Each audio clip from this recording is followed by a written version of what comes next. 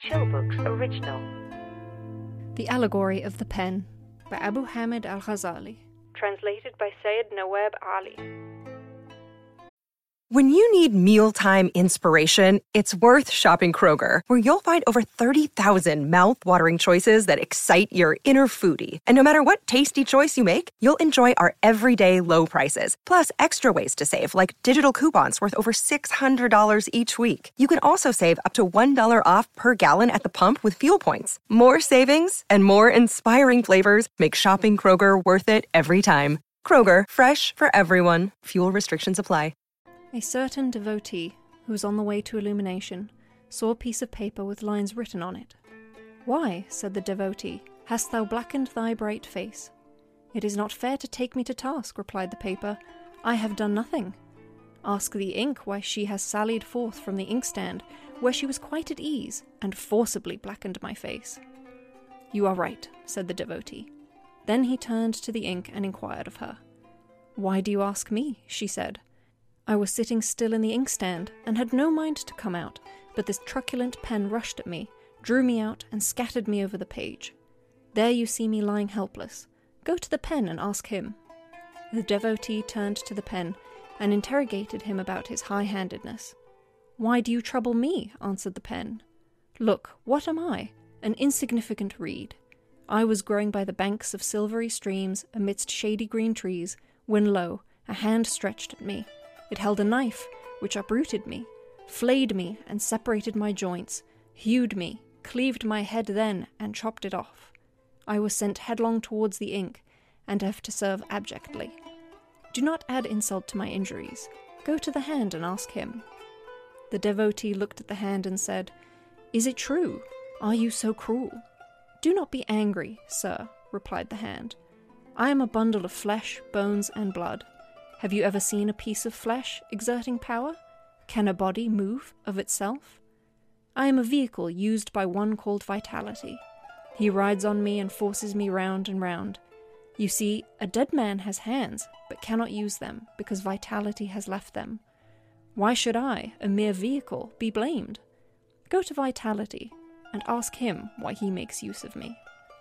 "You are right," said the devotee, and then questioned Vitality. "Do not find fault with me," answered Vitality. "Many a time a censurer himself is reproved, while the censured is found faultless. How do you know that I have forced the hand? I was already there before he moved, and had no idea of the motion. I was unconscious, and the onlookers were also unaware of me. Suddenly, an agent came and stirred me. I had neither strength enough to disobey, nor willingness to obey him. That for which you would take me to task I had to do according to his wish. I do not know who this agent is. He is called Will, and I know him by name only. Had the matter been left to me, I think I should have done nothing." "All right," continued the devotee. "I shall put the question to Will, and ask him why he has forcibly employed Vitality, which of its own accord would have done nothing." "Do not be in too great a hurry," exclaimed Will. "Perchance I may give you sufficient reason. His Majesty, the Mind, sent an ambassador, named Knowledge, who delivered his message to me through reason, saying, 'Rise up, stir Vitality.' I was forced to do so, because I have to obey knowledge and reason, but I know not why. As long as I receive no order, I am happy, but the moment an order is delivered, I dare not disobey. Whether my monarch be a just ruler or a tyrant, I must obey him. On my oath, as long as the king hesitates or ponders over the matter, I stand quiet, ready to serve. But the moment his order is passed, my sense of obedience, which is innate, forces me to stir up Vitality. So you should not blame me. Go to Knowledge, and get information there." "You are right," consented the devotee, and proceeding, asked Mind and its ambassador, Knowledge and Reason, for an explanation. Reason excused himself by saying he was a lamp only, but knew not who had lighted it. Mind pleaded his innocence by calling himself a mere tabula rasa. Knowledge maintained that it was simply an inscription on the tabula rasa, inscribed after the lamp of reason had been lighted. Thus he could not be considered the author of the inscription, which may have been the work of some invisible pen. The devotee was puzzled by the reply, but collecting himself, he spoke thus to Knowledge. I am wandering in the path of my enquiry. To whomsoever I go and ask the reason, I am referred to another. Nevertheless, there is pleasure in my quest, for I find that everyone gives me a plausible reason. But pardon me, sir, if I say that your reply, knowledge, fails to satisfy me. You say that you are a mere inscription recorded by a pen. I have seen pen, ink, and tablet. They are of reed, a black mixture, and of wood and iron, respectively. And I have seen lamps lighted with fire. But here I do not see any of these things, and yet you talk of the tablet, the lamp, the pen, and the inscription. Surely you are not trifling with me? Certainly not, returned Knowledge. I spoke in right earnest, but I see your difficulty. Your means are scanty, your horse is jaded, and your journey is long and dangerous. Give up this enterprise, as I fear you cannot succeed. If, however, you are prepared to run the risk, then listen. Your journey extends through 3 regions. The first is the terrestrial world. Its objects, pen, ink, paper, hand, etc., are just what you have seen them to be. The second is the celestial world, which will begin when you have left me behind. There you will come across dense forests, deep, wide rivers, and high, impassable mountains, and I know not how you would be able to proceed. Between these 2 worlds, there is a third intermediary region called the phenomenal world. You have crossed 3 stages of it: vitality, will, and knowledge. To use a simile, a man who is walking is treading the terrestrial world. If he is sailing in a boat, he enters the phenomenal world. If he leaves the boat and swims and walks on the waters, he is admitted into the celestial world. If you do not know how to swim, go back. For the watery region of the celestial world begins now when you can see that pen inscribing on the tablet of the heart. If you are not of whom it was said, O ye of little faith, wherefore didst thou doubt? Prepare thyself, for by faith you shall not simply walk on the sea, but fly in the air.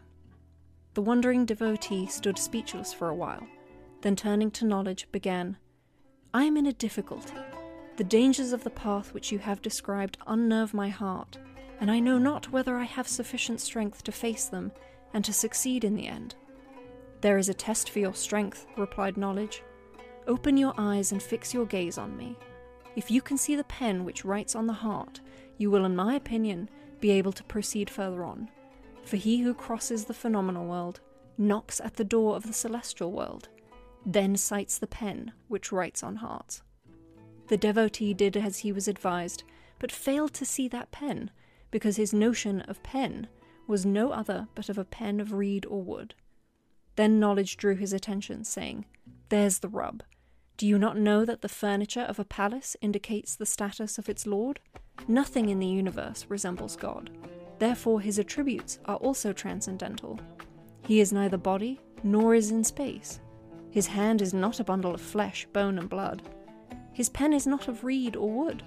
His writing is not from ink prepared from vitriol and gall.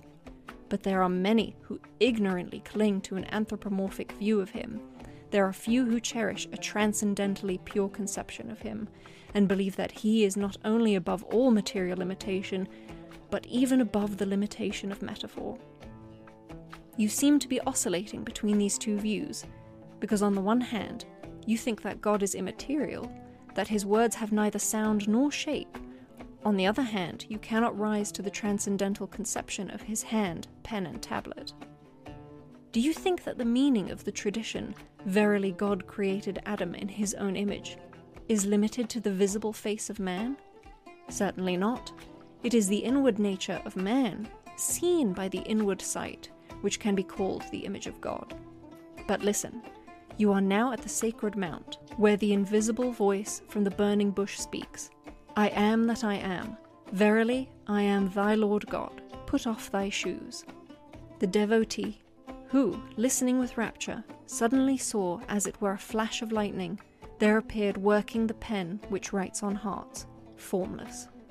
1,000 blessings on thee, O Knowledge, who has saved me from falling into the abysm of anthropomorphism. I thank thee from the bottom of my heart. I tarried long, but now, adieu. The devotee then resumed his journey. Halting in the presence of the invisible pen, politely he asked the same question. "You know my reply," answered the mysterious pen. "You cannot have forgotten the reply given to you by the pen in the terrestrial world." "Yes, I remember," replied the devotee, "but how can it be the same reply? Because there's no similitude between you and that pen." "Then it seems you have forgotten the tradition. Verily, God created Adam in his own image." "No, sir," interrupted the devotee, "I know it by heart." "And you have forgotten also that passage in the Quran, 'and the heavens rolled up in his right hand.'" "Certainly not," exclaimed the devotee. "I could repeat the whole of the Quran by rote." "Yes, I know. And as you are now treading the sacred precincts of the celestial world, I think I can now safely tell you that you have simply learnt the meaning of these passages from a negative point of view. But they have a positive value, and should be utilized as constructive at this stage. Proceed further, and you will understand what I mean." The devotee looked and found himself reflecting upon the divine attribute omnipotence.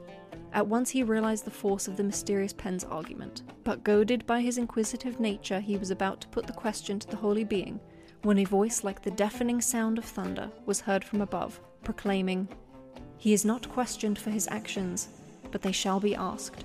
Filled with surprise, the devotee bent his head in silent submission. The hand of the divine mercy stretched towards the helpless devotee.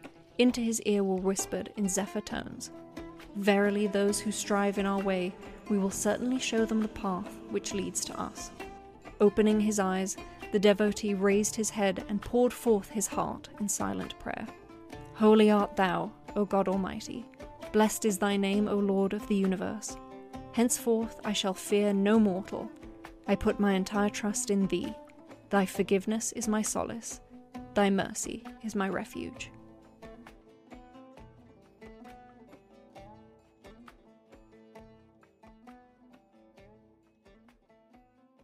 Chill Books. Audiobooks with relaxing music, visuals, and subtitles to help you stay engaged.